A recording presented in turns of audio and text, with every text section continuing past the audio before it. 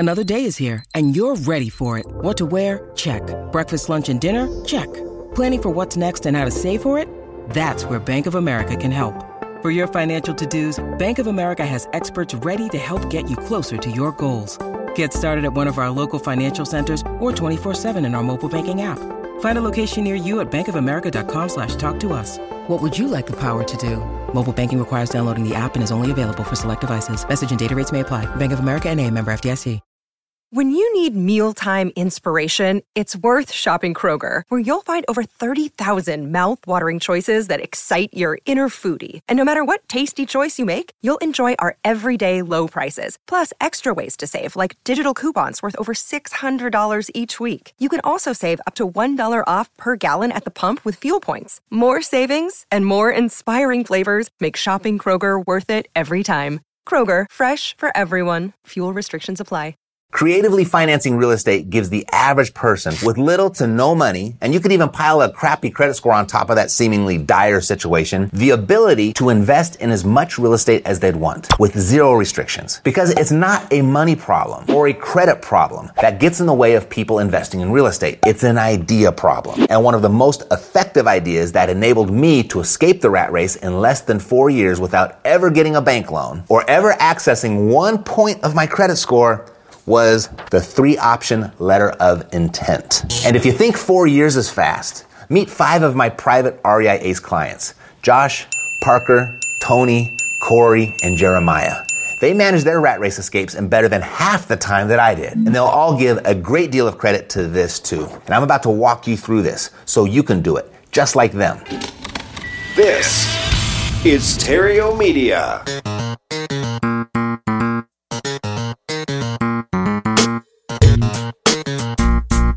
Success in real estate has nothing to do with shiny objects.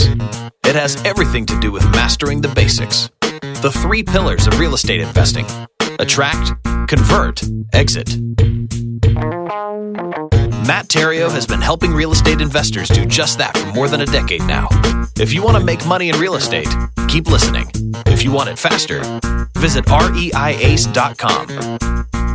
Here's Matt. Hi, I'm Matt Terrio, CEO of Epic Real Estate, where we show people how to invest in real estate with an emphasis on retiring early. And you can retire early simply by just shifting your focus from making mountains of cash to creating streams of cash. And this is the 3-option letter of intent, one of the epic tricks of the trade that we use here to make streams of cash happen. The name of the document pretty much says it all, as when I present this to a seller, it's showing them that here are 3 different options from which they can choose and how I'm prepared to purchase their property. It's like 3 offers on one piece of paper, and I've crafted the 3 offers in a way that I don't care which one they choose. Mr. Seller, choose the one you like best. Now, there's a number of ways that you can use this letter. 1, you can send it as a direct mail piece. It works great for your marketing. 2, you can use it as a negotiating piece. For example, when a seller rejects your lowball all-cash offer, you keep the conversation going by introducing a couple of different options on how you can purchase their property. That's how I use it most. And 3, you can use it as a follow-up marketing piece. Josh Miller, who I introduced you to earlier, he's the one who turned me on to this technique. When I showed him how to put a 3-option letter of intent together,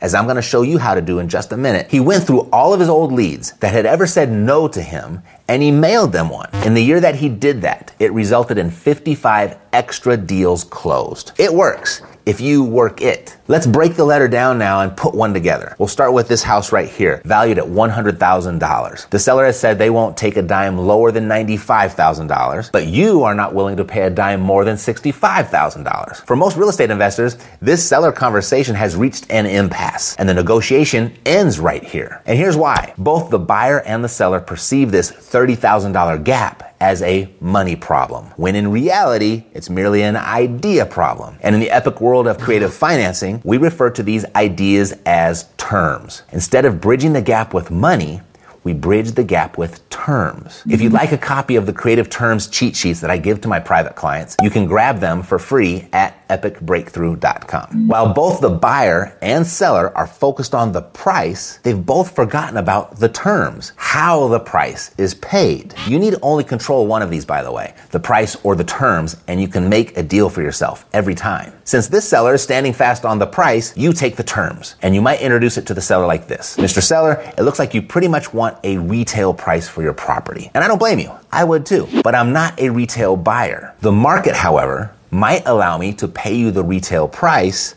if you're open to a little creativity on how it's paid. I put this letter together for you, of which shows 2 additional options and how I could purchase your property. Take a look and let me know which one you like best. Something like that. At the top, it states letter of intent to purchase. Note that it doesn't read letter of obligation to purchase. This isn't a legal and binding contract.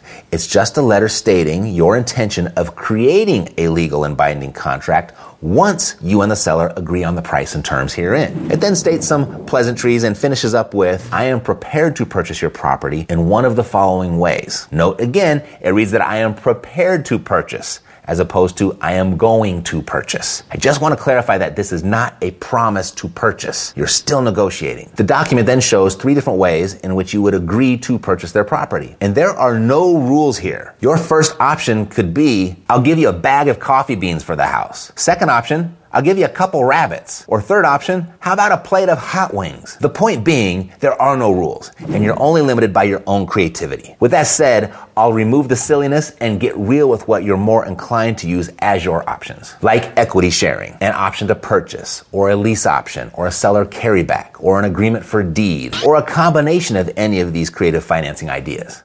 Option 1, I customarily include the all-cash offer that the seller last rejected. Using our previous example, it would be a discounted price of $65,000. For option 3, I typically use the lowest price the seller last found acceptable, of which was $95,000. And then I'd add seller carryback terms favorable to me, like 10% down and the balance of $85,000 to be paid in 200 equal monthly payments. And option 2 would be something in the middle, like a lease option or an interest-only type loan with a balloon payment. I might even throw in some sort of equity sharing. Whatever it is, it would be something in between option 1 and 2 that would also work for me. Now that you've got your 3 different options in place, my letter ends with, to close in 14 days or less, all we need to confirm is the current status of any encumbrances and repairs. And what that states is, I have the right to due diligence, just like I would have in any real estate transaction. I get to check for clear title and validate the condition of the property. And at this point, the ball is in the seller's court. It's their time to choose. And when they choose one, you take the price and terms and write them into a formal purchase agreement, and you proceed in the same manner you would in any other real estate transaction. If you'd like to learn more about creative financing for your own real estate investments, you can grab the creative financing cheat sheets that I give to my private clients at epicbreakthrough.com. What'd you learn? What'd you notice? What did you find most impactful? Share with someone you know who would also find this creative financing stuff valuable. I'll see you next time. Yeah, we got the cash flow. Yeah, we got the cash flow. Yeah, we got the cash flow. You didn't know, homeboy, we got the cash flow.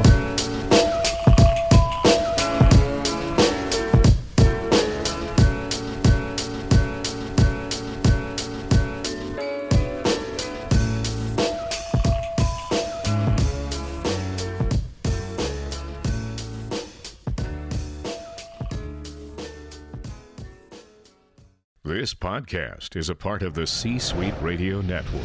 For more top business podcasts, visit c-suiteradio.com.